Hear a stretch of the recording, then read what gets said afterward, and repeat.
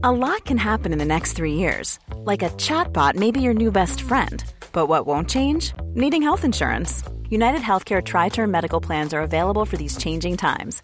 Underwritten by Golden Rule Insurance Company, they offer budget-friendly, flexible coverage for people who are in between jobs or missed open enrollment. The plans last nearly 3 years in some states, with access to a nationwide network of doctors and hospitals. So for whatever tomorrow brings, United Healthcare Tri-Term Medical Plans may be for you. Learn more at uh1.com. Many of us have those stubborn pounds that seem impossible to lose, no matter how good we eat or how hard we work out. My solution is PlushCare. PlushCare is a leading telehealth provider with doctors who are there for you day and night to partner with you in your weight loss journey. They can prescribe FDA-approved weight loss medications like Wegovy and Zepbound for those who qualify. Plus, they accept most insurance plans. To get started, visit plushcare.com/weightloss. That's plushcare.com/weightloss. Hi, everybody. Welcome to Dan Snow's History Hit. One thing that's particularly fascinated me during this COVID crisis, but frankly, ever since 2008, is what on earth is money? And if the government and other organizations can print it seemingly without end, why are we worried about having not enough of it? I don't understand. And the great joy of having a podcast is that you can ask some of the world's most intelligent and articulate people the questions that pop up into all of our heads. What even is money? Am I talking about the old-fashioned coins and notes in my pocket? Am I talking about the figures on my app or on my desktop? What is it? Where is it? And given that we spend so much time in our lives talking and freaking out about it, it's bizarre how few of us can actually define what it is. Now, someone who can define what it is Jacob Goldstein. He is a legend. For years, he presented the NPR podcast Planet Money, a smash hit. He's now doing lots of exciting projects, but he's also written an amazing book called Money, The True Story of a Made-Up Thing. And we had a great chat. This was enlightening and important, and I enjoyed it enormously. I could have gone for hours. You'll be glad that I didn't. If you enjoy listening to these podcasts, but want to do so without the ads, or you want to access our new Netflix of history, our new digital history channel, where there are hundreds of documentaries just about history. No aliens, no crazy stuff, just history from the Stone Age to the nuclear age. You can do so at historyhit.tv. You just go to historyhit.tv. And then you subscribe to History Hit TV, and you get all of those wonderful advantages that I've just outlined. So head over to historyhit.tv. Get 30 days free if you begin your trial day. It works ever in the world where you can get the internet. So head over to historyhit.tv, join the revolution. But in the meantime, here's my conversation with Jacob Goldstein about money.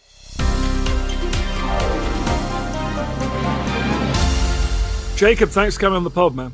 Oh, thanks for having me. Well, this is the big one. Jacob, what is money? I don't even know what it is. What is it? I mean, we could start with it's whatever you use to buy stuff. How about that? Is that a letdown or a relief? Thanks for listening. Yeah, thanks for listening. Good See to you be next here. time. Buy the book. Okay, come on. Keep going. Okay, it's what you pay your taxes with. It's what everybody agrees is money. That's a big one, right? It's the thing everybody says, yeah, I'll take that useless thing you want to give me in exchange for my work. That useless thing that everybody agrees to take in exchange for their labor, that's money. Is it a symbol? Is it a symbol of exchange, a symbol of value? Symbol's okay. Yeah, I'll take symbol. A token. I like token. Okay, token's better, yeah. Yeah. But now that it doesn't even exist anymore, even in a kind of pathetic, valueless physical form, it's even more complicated, right? Because it just... I don't know that it's more complicated. It's more abstract, right? Yeah, if you think of money, you probably think of a piece of paper, right? We have paper money, but most of your money, almost certainly, unless you're doing something very strange, is not paper, right? Most of your money is just numbers in the bank's computer, right? The bank does not have a stack of paper in the back, in the vault, representing all your money in the bank. It's just numbers on the computer. Jacob, this may be a good time to share with you the totally hysterical panic preparation I did before the first lockdown. And there is quite a lot of paper money in this house at the moment. Okay. Which is useless for two reasons. One is it would have been no use if society had broken down. And two, there's been a bill exchange here in the UK, so most of it's about to go out of date. So, I mean, bad decision-making from me. Oh, I didn't know the UK was doing a bill exchange. So they said you got to turn in all your paper money or it'll be worthless? Yeah, well, particular notes, they change occasionally. Yeah, unlike the US, where you guys obviously secretly quite like being this like weird greenback global currency and never changing it, and therefore it being the kind of unofficial method of exchange around the world. I agree with everything you said there except secret. We love it. We love that everybody wants the dollar. It's literally free money for us. That's true. So therefore, never change it because you don't want to mess with good things. No. Ben Franklin. Yeah. What's wrong with Ben Franklin? He's been working for a long time. He's still working. Everybody loves hundreds. I'll tell you, here's some fun facts. There are more $100 bills in circulation than $1 bills. There's something like 40 hundreds for every man, woman, and child in America. 40, right? Like thousands and thousands of dollars for each person. I don't know where all that money is, right? Nobody knows. It's an amazing thing, the actual paper money, the persistence of it, especially dollars, but also euros. There's a whole separate pod to be done on the US paper money, whether it's the people on them, whether it's the deliberate decision not to update it and therefore cause trouble. But let's get back to money itself. Okay. There's been exchange, we assume, since forever, right? Trade goods, you giving me some stuff, I give you some stuff. Money is so efficient because you don't need an antler or some salt. You can just go buy your own thing. I don't care if you need an antler. Here, have this. It's beautiful. There's like a mists of time kind of origin. The first thing we would recognize as money is coins. And coins, we know, was about 700 BC in the Eastern Mediterranean, the kingdom of Lydia, which is present-day Turkey. And that kingdom, actually Croesus, you know the old phrase, rich as Croesus? It was ruled over by Croesus, perhaps not coincidentally. They had a lot of this metal called electrum, which is an amalgam of gold and silver that occurs naturally, which is like great, right? It's great to have your kingdom full of gold and silver, but it's kind of inconvenient because you get this lump of metal that's like, well, I don't know how much it's worth because I don't know how much is gold and how much is silver. So they started taking electrum that had a relatively consistent ratio of gold and silver and chopping it into standardized mass size lumps and stamping the royal symbol of the lion onto those lumps. And that was the invention of coins right there. So let's just drill down. What's that doing? That says, if I give you a lump of this metal, but it's got the stamp on it, it's for real. It's confidence, right? Confidence is essential to money. It is confidence. And in that instance, I mean, one thing that is sort of a line through the history of money is it's also the state, right? The king. And so you have this raw thing, in this case, metal. Obviously, money was often metal. But then you have it sort of intersecting with the state, the king, which is, pretty classic. And then it pretty quickly turns into just silver coins. And then the Lydians get conquered by the Persians, so they're gone. Sorry, Lydians. But then the Greeks love coins. And I think it's not a coincidence that, the Greeks are creating this new kind of society, right? Like the proto-democracy thing happens to rise up right when coins rise up. And that's in part, I think, because coins allow for this really easy, ready kind of bottom-up trade that is flourishing in Greece along with proto-democracy. I guess coins, like weights and measures, they are, as you say, bottom up. It allows you to not have to drag a whole tree trunk through the agora to go I'll exchange this amount of lumber with you. What's the word you guys use? They're liquid or they're fungible? Fungible. That's the one. That's it. Fungible. Putting the fun back into fungible. I mean, yeah, so you don't have to drag a tree through the agora.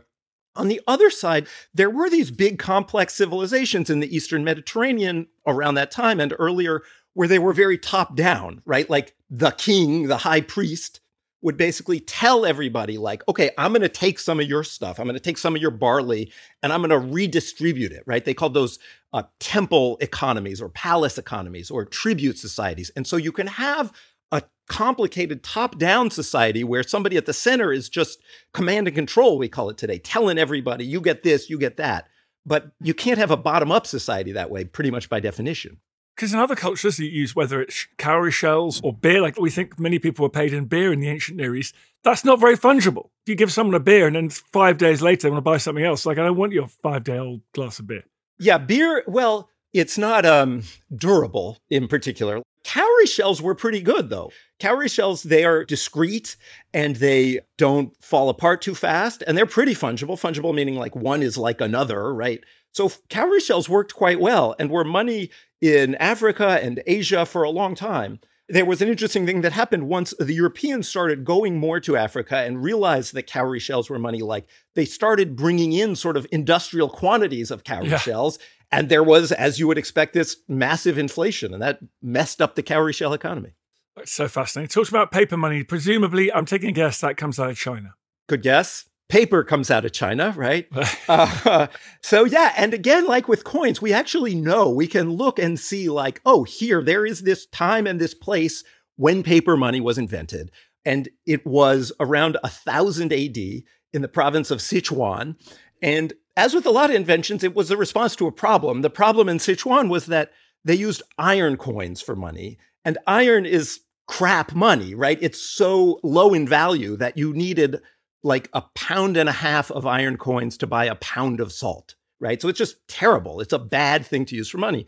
And they had paper and actually printing by this point. And so some merchant, we don't know who, but some merchant in the capital of Sichuan is like, okay, you leave your coins with me, and I'll give you basically like a claim check, right? Like when you leave your coat at a fancy restaurant or something, you get a claim check. But to use your word, these coins were fungible, right? So you didn't have to have like your iron coin. So you have your IOU, good for 1,000 iron coins at the merchant's shop. And people start using the IOUs to buy stuff. It's quicker. It's quicker. It makes so much sense. Like, well, I could go and get the 1,000 coins and give them to you, but then you'd have 1,000 coins that you don't know what to do with. I'll just give you this IOU. And it worked and it spread. And again, the government took over pretty soon. Again, the government sees this thing arising basically in the private sector and saying, oh, we like that. We're going to get in on that. And paper money takes off in China and contributes to this real economic boom, sort of like a proto-industrial revolution. There's scientific advances and urbanization and like, you know, cities with 1 million people at a time when Europe had 1/10 that in its cities. And so money is part of this broader economic technological boom. Yes. Okay, Jake. Let me talk about that. Why does availability of specie, of money, why does that lead to a boom? Good question. It's funny. We take for granted the fact that there's always enough money to do business, to do what we want. But in many times and in many places, that was not the case. People used to talk about coin famines, where there just wasn't the stuff of money. And so a few things happen. The simple thing that happens is, I mean, it sounds dumb to say, but if you don't have money, you can't buy stuff, right? That's the dumb version. And it seems weird because it's like, wait, isn't what we care about wealth? Isn't what we care about stuff? But not having money makes it hard to do business. More narrowly and sort of more simply, if you have to like schlep around iron coins in an era when there's no mechanized transport, it's costly, right? If you want to trade over large distances in a place where there's no trains and no cars, just carrying the metal is a big cost that increases your cost of exchange. And if you can, instead of carrying a wagon load of metal, carry one piece of paper, it makes trade cheaper. So now it makes sense to take your goods farther away where you can get a better price for them because you don't have to bring a whole wagon load of metal back with you.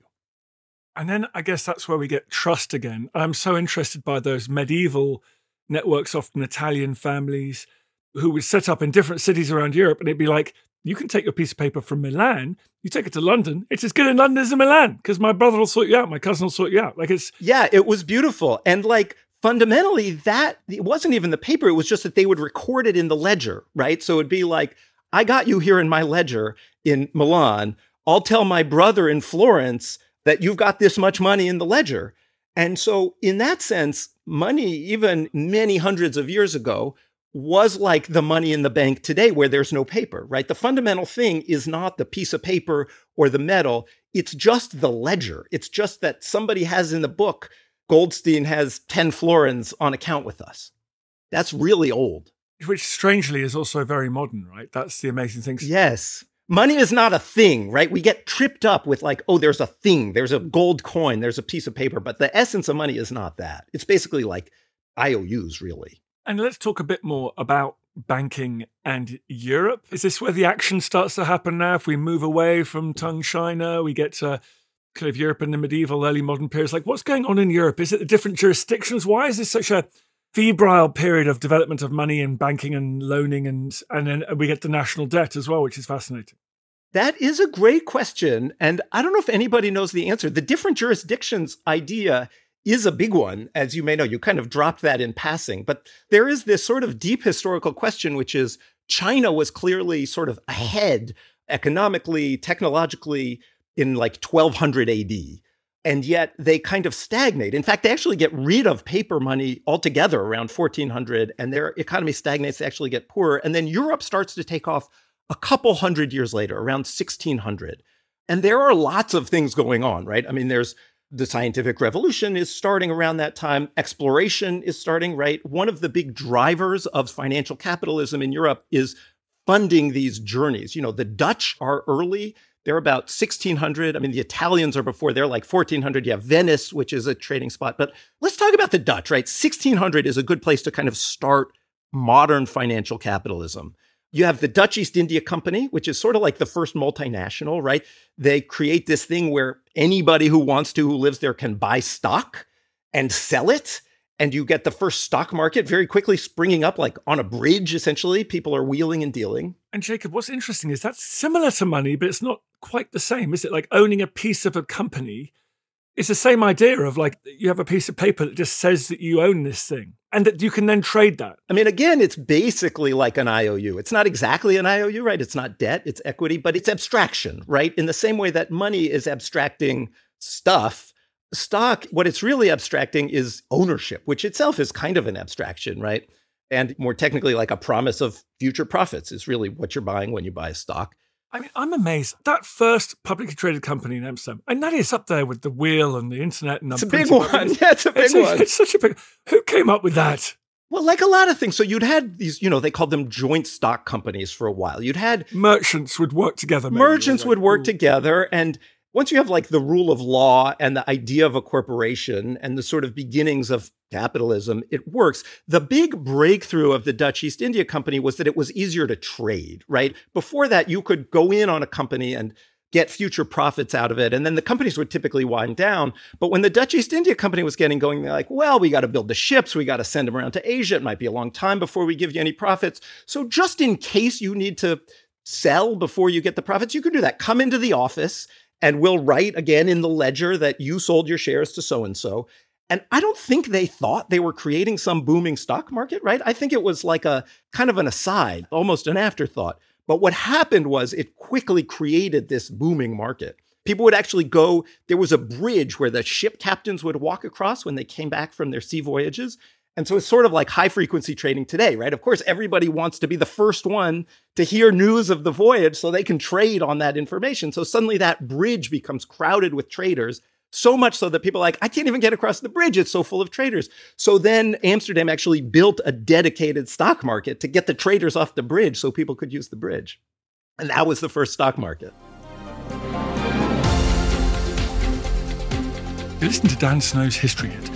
Talking to Jacob Goldstein about money. It's fascinating. More coming up. If you love ancient history, then don't worry. We've got you covered. I'm Tristan Hughes, host of the Ancients podcast, the podcast for all things ancient history. And these are the only surviving boxing gloves from the Roman Empire, and the earliest surviving boxing gloves for over 1,600 years. The Romans, of course, become so powerful, and the Romans conquer the whole of the Mediterranean world. And Hannibal was the one who challenged the Romans the most. Baths of Cleopatra. I had never come across any such thing before.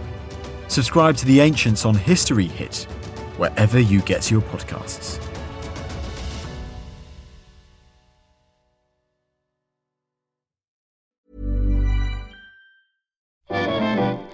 How did Hitler's sexuality shape his worldview? Why did the Black Death lead to the rise of the witch trials? And what are some of the sauciest scandals involving kings and queens at Hampton Court?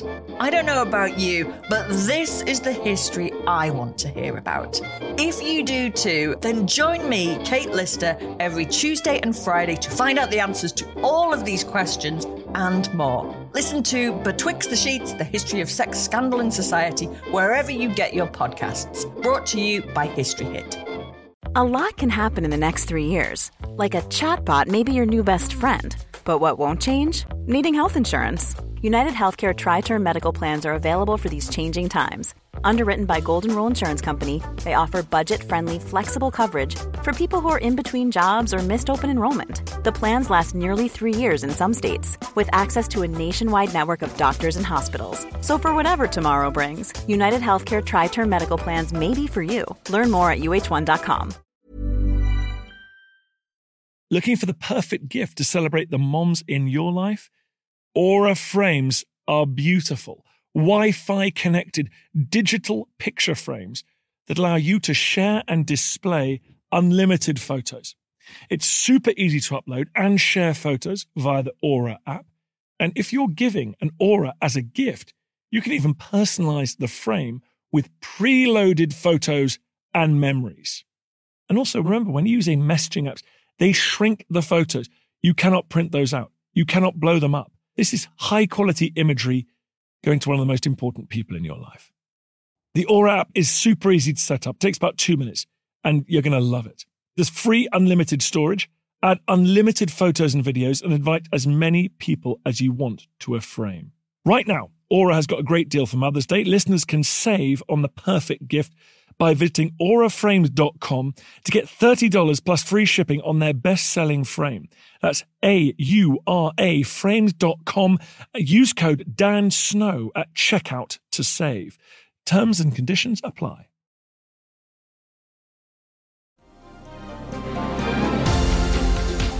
Then we imported what we called at the time Dutch finance into England. Yeah, so England obviously had its own East India Company around the same time. I feel like England's big breakthrough comes later. So that's the beginning of the 1600s is Dutch East India Company. Yeah, we were a 1690s kind of setup here. So 1694, I believe, is the Bank of England, right? Which is a huge breakthrough, a huge sort of contribution. And one of the interesting things to me, I don't mean to keep going back to government, but it is a big theme, right? So this is after the Glorious Revolution. And here, you're going to know this stuff better than I am. So tell me what I'm getting wrong. But it's this moment when Parliament is getting more power, right, relative to the king. And I feel like the creation of the Bank of England is really that story, right? It's this moment when there's this new possibility that says, well, maybe we can actually make the king pay us back, right? Because before that, it'd be like, yeah, people would lend to the king, but then the king could be like, nah, I'm not going to pay you back. And I feel like a key piece of the Bank of England is it's this way under the law to lend money to the king, to the government, but also have more confidence that you're going to get paid back because the king is no longer such a sort of sole authority and Parliament can keep the king in check. It's not a capricious Plantagenet like some of his ancestors. Exactly. So why is it the Bank of England when it's actually just a mechanism for lending money to the government? This is good. I can ask all my 101 questions from you. It's brilliant. But is it also a bank? Can I leave all my silver coins in there if I want? Not now. You could at the beginning. And it was, in fact, a private bank. It was not like a modern central bank that is a public institution. One of the key things about the Bank of England, it used to be a thing where companies would get monopolies, right? The government would basically sell a monopoly on this or that to companies. And a thing that the Bank of England got was basically a monopoly, at least a monopoly in London, on printing paper money. And paper money was a new thing in Europe at the time. It had actually started in Sweden because they used copper coins, kind of like an echo of that China story. And they had these giant, 40-pound, 2-foot-long copper coins that people wore strapped to their backs. So maybe it's not surprising that they were like, this is terrible. I would way rather have a piece of paper. And then in London, the goldsmiths in the mid-1600s had started giving out IOUs. All these stories sort of repeat themselves. And anyways, by around early 1700s, the Bank of England gets a monopoly basically on paper notes, or at least monopoly in London on paper notes. And that really helps it to take off and become this sort of special thing. See, the financial revolution of which the bank is an eye-catching part in the 1690s, Britain goes on this kind of unbelievable acceleration. It goes off a ski jump after that. So it's availability of money, like you said in China and elsewhere, and Athens. Availability of money is really important in that. I guess you can give money to these guys in the north of England who are coming up with ever-improved weaving machines, things like that. Right. So the financial revolution sets up the industrial revolution, right? And I do think we live in such a sort of financialized world where it often feels like it's too easy to borrow money, right? It seems like a problem how easy it is to get into debt. But for a long time in a lot of places, you couldn't really borrow money, or it was really expensive to borrow money. And so, borrowing money is really useful. It's the most basic thing that finance does, right? There's one person who's like, I got more money than I need right now, and I'd like to have a little more money later, and I'm willing to take some risk. And there's somebody else who's like, I want to build a factory so I can make money, but to do that, I need more money than I have, and I'll pay you back more later. And then you got a bank standing in the middle being like, okay, I'll take the money from the guy who's got too much and give it to the guy who wants more and charge some interest and take a little piece off the top, right? That's the basic banking model. And you need it to have an industrial revolution, right? You need to be able to lend money to the guy in Manchester who wants to build a factory. And you need money, you need finance, you need a functioning, dynamic financial system for that to happen. Badget, I don't know, do people talk about Badget in England? They don't talk about him in the US. We talk about little else, man. All day. It's like Badget. He was great on this, right? So Walter Badget was the editor of The Economist in the 1800s. And he was really good about how having just a dynamic financial market made the UK a more powerful country. And it's really true. I mean, it's easy to vilify finance, and there's a lot of reasonable reasons in many instances to do so. But fundamentally, it's really useful. Why can't everybody have lots of money? Well, in historical terms, almost everybody in the developed world does have lots of money. One of the incredible things that has happened in the West since, say, 1800, since the Industrial Revolution, and even in China in the last 20 years, and in other parts of Asia in the last, 50 years, is almost everybody has gotten more money, which I think is underappreciated, right? I think we feel like money is zero sum, right? I think we still think of it like gold. Like if you're getting more money, somebody else is getting screwed. Somebody else is getting less money. But that's not true, right? When we have productivity gains, when we figure out ways to build machines that mean we get more stuff out of a day's work, in fact, everybody can have more money. And in the long run, almost everybody does, which is great, which is underrated. So on that, when is the point at which money becomes completely detached from the amount of gold sitting around in government vaults or bank vaults? Until what point? Well, famously, we like to say the last invasion of England in the 1790s when the French accidentally landed in Wales. The Bank of England says, okay, screw this. We're not converting notes to specie anymore, to precious metal anymore. What effect does that have when you just give up the idea that this note represents actual wealth? Well, so there's two questions. I mean, much of the world was on the gold standard until the Great Depression, right? I mean, the Bank of England was, in fact, on the gold standard in the first part of the 20th century and went off in, I believe it was 1931, certainly in the early 30s. And the United States similarly went off in, I believe, 33. And so the effect that it has really is to give the government more power, is one thing it does, right? I mean, the gold standard, basically, just to state it, what the gold standard meant was your currency, whether it was the pound or the dollar or whatever, was convertible to gold at a fixed rate, year in, year out, forever. And it didn't change, right? And it basically worked that way. Like ordinary people could go and trade in paper money for gold, and in times of panic did. So that proved to be a problem in the Depression because falling prices were driving the Depression. They were causing people in debt to have lower wages, which made them unable to pay their debts. They were causing banks to go bust because people weren't paying back their loans. And so things were getting worse and worse. And what you needed was more money to stop the falling prices so people would stop going bankrupt, so banks would stop going bust. And on the gold standard, that was hard to do, right? So going off the gold standard stopped the fall in prices, allowed governments to print more money, basically, and forever after gave governments a more complete control over money.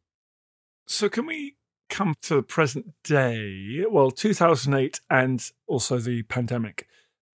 It seems to me that this is kind of a new idea that in the event of facing up to mass unemployment or a crisis that requires vast amounts of public spending, the new lesson seems to be, don't worry, just print the money and fire hose it all over the place. It's wild, isn't it? It is wild how much money governments have been printing. And to me, the maybe most underrated money story of the last 10 or 15 years, basically since the 2008 financial crisis, all the way through 2019, 2020, was low inflation, The thing that kept happening was governments kept printing and borrowing, and traditionally that is inflationary. And yet in Europe, in the UK, in the United States, we had wildly low inflation, mysteriously low. Like nobody thought that was going to happen. Unemployment kept coming down, the government kept borrowing and spending, and inflation stayed low, stayed low, stayed low. And so that low inflation is like the secret sauce. It's the reason that could keep happening. Now, the interesting question now is inflation has popped back up, right? Inflation is not low right now. And so there are sort of different stories about that, right? The central bank's preferred story is, oh, pay no attention to that. That's just transitory is the weird jargony word they use. I would say transient, but that's just passing. That's just all these weird supply shocks, COVID. It's going to go back down. I don't know if it's going to go back down, right? If it goes back down, great. We're back in our sweet free money universe. If it doesn't go back down, then that era is going to have to end. Speaking of eras coming to an end, we're hearing about cryptocurrency at the moment. Is the era of money and government finally coming to an end? Doubt it. I mean, it's theoretically possible, I guess, right? Cryptocurrency is technologically very clever. It could work as money, but it hasn't yet, right? It's remarkable how little people use it to buy stuff. And also, governments are not going to want to give up their monopoly on money. They're not going to do it willingly. So, like, is there some world where governments fight cryptocurrency as money and in the end it wins and becomes money? I guess, but seems unlikely, right? Governments are still pretty powerful. They can make laws and arrest people and force them to use dollars and pounds and euros. And if it comes to that, I think they will. And it might not come to that. So what's the future of money? I don't know. I am particularly interested in that question we were just discussing. It feels more boring than like cryptocurrency on the moon or something. But will governments continue to be able to print massive amounts of money without inflation is actually a huge, important question that's going to bear on people's lives, right? I mean, the poverty rate in the US over the past year was the lowest it's ever been for the simple reason that the government printed money and sent it to people. Also, it means that things like, as you say, infrastructure, green revolution, all that becomes doable. Yes. Big if true, as they say on the internet. Big if true. So, you know, it doesn't have the world historical zest of some secret guy creating a new kind of money that everybody uses, but it might actually happen. The probability is higher. And we're sort of running a giant experiment right now, and I'm excited to see how it comes out. Yeah, so am I. A little period of hyperinflation is... Hyper is a strong word. I know. High. Let's say high. Well, thank you so much. That was a tour de force. That was amazing. Tell us about your book and your pods and everything. Great. So my book is called Money from Bronze to Bitcoin, the true story of a made-up thing. And I make podcasts at a company called Pushkin. I used to work at Planet Money. My new job is at Pushkin. And I've got a new show coming out next year. You follow me on Twitter, Jacob Goldstein, at Jacob Goldstein. You know what, buddy? I'm doing that right now. Yeah! And buy the book. We gave you the book. Money from Bronze to Bitcoin, the true story of a made-up thing. My kid asked me the other day, what is money? And I just sat down on the floor. And wept? Wept. And my wife's like, you're so dramatic. I'm like, you don't understand how difficult this is. The book is short. We're about to get into it. The book is short. I don't know how old your kid is, but it might make for a nice bedtime story. 5. Kid's 5. Well, it depends on how he or she feels. Great to have you on the pod, man. Yeah. And I look forward to your new projects on Pushkin. It was really fun. Thanks for having me. I feel the hand of history upon our shoulders. All this tradition of ours, our school history, our songs, this part of the history of our country, all were gone and finished. Thank you for making it to the end of this episode of Dan Snow's History. I really appreciate listening to this podcast. I love doing these podcasts. It's a highlight of my career. It's the best thing I've ever done. And your support, your listening is obviously crucial for that project. If you did feel like doing me a favor, if you go to wherever you get your podcasts and give it a review, give it a rating, obviously a good one, ideally, then that would be fantastic. And feel free to share it. We obviously depend on listeners, depend on more and more people finding out about it, depend on good reviews to keep the listeners coming in. Really appreciate it. Thank you.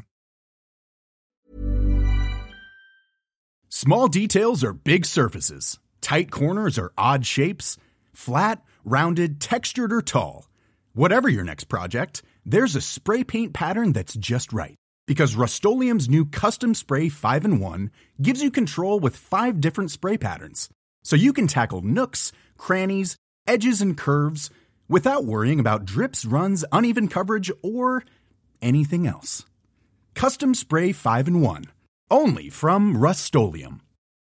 When you need mealtime inspiration, it's worth shopping Kroger, where you'll find over 30,000 mouth-watering choices that excite your inner foodie. And no matter what tasty choice you make, you'll enjoy our everyday low prices, plus extra ways to save, like digital coupons worth over $600 each week. You can also save up to $1 off per gallon at the pump with fuel points. More savings and more inspiring flavors make shopping Kroger worth it every time. Kroger, fresh for everyone. Fuel restrictions apply.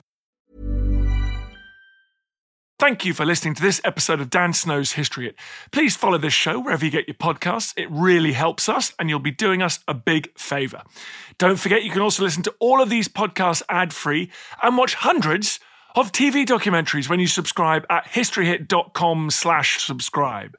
As a special gift, you can also get your first 3 months for just £1 a month when you use code DANSNOW at checkout.